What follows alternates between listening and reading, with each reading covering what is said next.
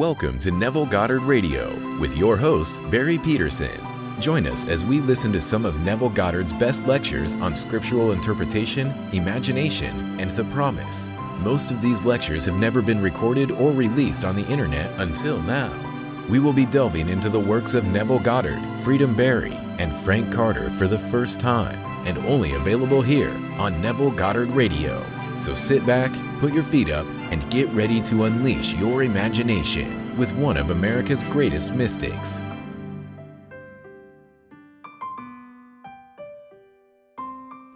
Eternal states. Sit quietly and ask yourself who you are, where you are, and what you are. Your answer will reveal your state of consciousness, your body of belief. Paul said, "We do not look to the outer things, but to the things unseen. For the outer things are transient, but the unseen things are eternal." Your beliefs, seen by the mystic, are personified. They form a state which completely controls your behavior. Any modification within your body of belief will result in a change in your outer world. Blake tells us, eternity exists and all things in eternity independent of creation, which was an act of mercy. By this you will see that I do not consider either the just or the wicked to be in a supreme state, but to be every one of them states of the sleep which the soul may fall into in its deadly dreams of good and evil, when it leaves paradise following the serpent. Now Blake uses the word mercy only as one who sees the states are eternal, that in God's mercy he created all things, not just a few, so that any situation which can be conceived already exists in eternity. When Blake said, eternity exists and all things in eternity independent of creation, which was an act of mercy, he meant that everything you see is dead, a part of the eternal structure of the universe. You are its operative power. When you enter a scene, it becomes animated. Then you become lost in your own animation and think it is independent of your perception. Looking at it, you cannot believe you are causing the animation, but you are. You and I are living souls, buried in a world of death. We are destined to be life-giving spirits through an act of mercy. But until that time we animate what we perceive. Questioning self, Blake asks, "O miserable man that I am, who will deliver me from this body of death?" May I tell you, no earthly power can do it, only God. Peter tells us, "Blessed be the God and Father of the Lord Jesus Christ. By his great mercy we have been born anew to a living hope through the resurrection of Jesus Christ from the dead." This is true, for only by God's act of great mercy can we be born again. Now buried in a world of eternal death, you are animated dead forms, believing they are independent of your perception of them. This you will continue to do until God's great mercy awakens Jesus Christ within you. If Christ was not buried in you, he could not awaken in you. And if he is not in you, he could not emerge from you. Therefore, like Paul, you carry in your body the death of Jesus. It is the tomb in which he is buried. His awakening delivers you from a body of death, but until that time you must live in and adjust to the dead body you wear. Now until you are born from above, you operate the power which gives life to this world. For the world is a dream filled with dead scenery, while you are Proteus. And as you enter the scene, you cause the parts to be made alive. Not knowing this, you think there are others and fight the shadows of your own being. All things exist in the human imagination, and all phenomena are solely produced by imagining. While there is no imagining, everything vanishes. If lack is now in your world, and you cease to be aware of it by imagining plenty, lack disappears. Therefore, any modification in your body or belief will cause a change in your life. Now embedded in death, we resurrect into life by the act of mercy. Scripture calls this transformation Jesus Christ, for it is he who is buried in us, and when he awakens and rises, we are born from above, thereby setting us free from this body of death. Until that moment in time you can enter a state, partake of it, and move on to another. This is how it is done.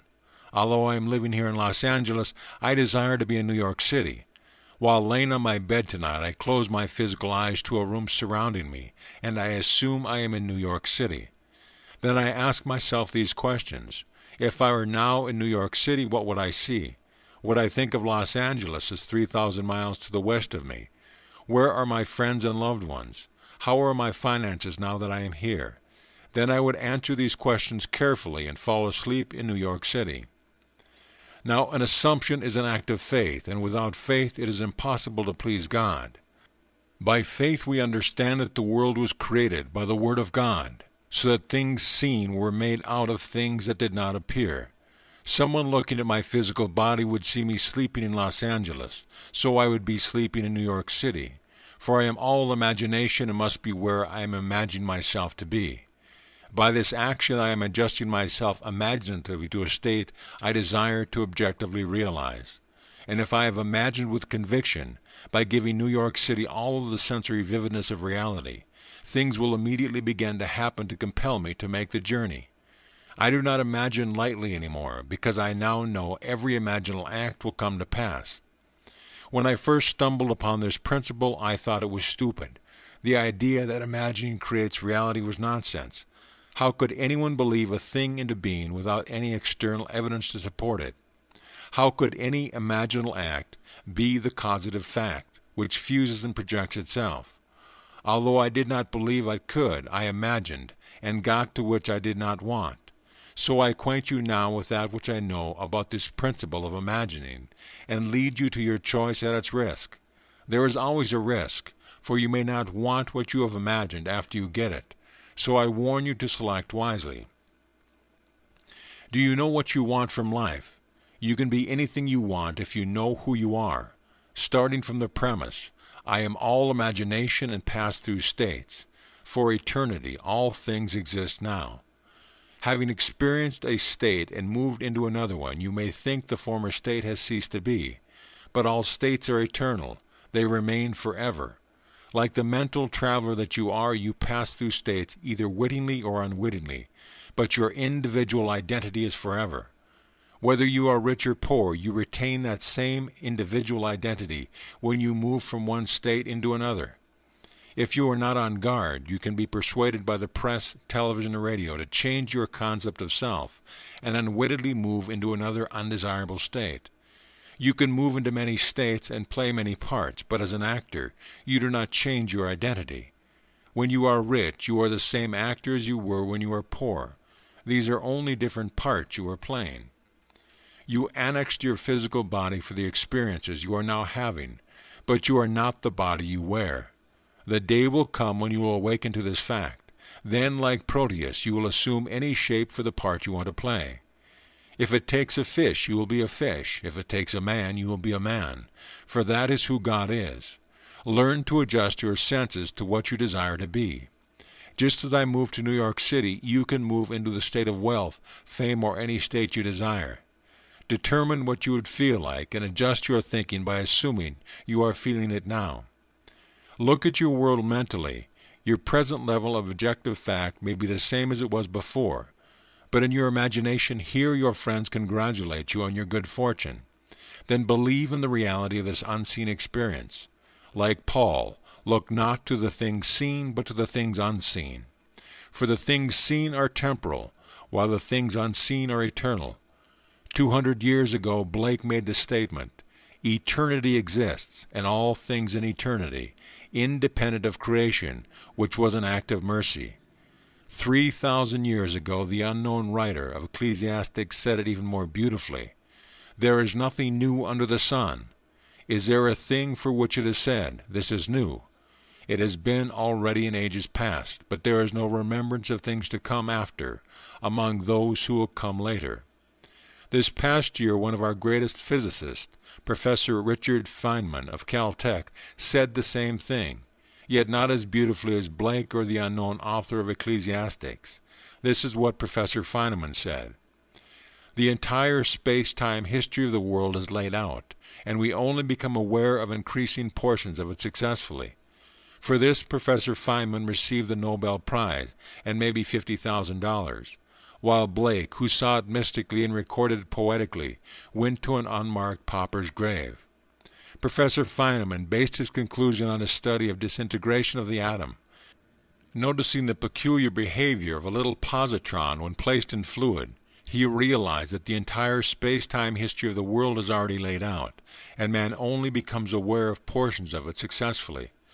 I have seen the same thing in vision and know that the world is dead. I have entered a room such as this to discover that I am the spirit animating it. By arresting the activity in me that caused the scene to become alive, everything froze.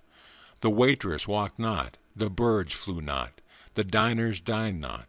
Then I knew that when I released its activity in me, everything and everyone would continue to complete their intention. Releasing my power, the waitress completed the serving. The bird flew to the limb of the tree, and the grass began to wave. As the leaf was arrested in space, fell to the ground. Now I know I am the center of creative power. The day will come when you too will awaken and exercise your creative power knowingly. That is our destiny, for we will all awaken as God and use His power to create in the true sense of the word. Try to remember that there is no limit to God's creative power or your power of belief. Persuade yourself that things as you desire them to be. Fall asleep in that assumption, as that is your act of faith. Tomorrow the world will begin to change to make room for the garment of your assumption. If it takes one person or 10,000 to aid the birth of your assumption, they will come.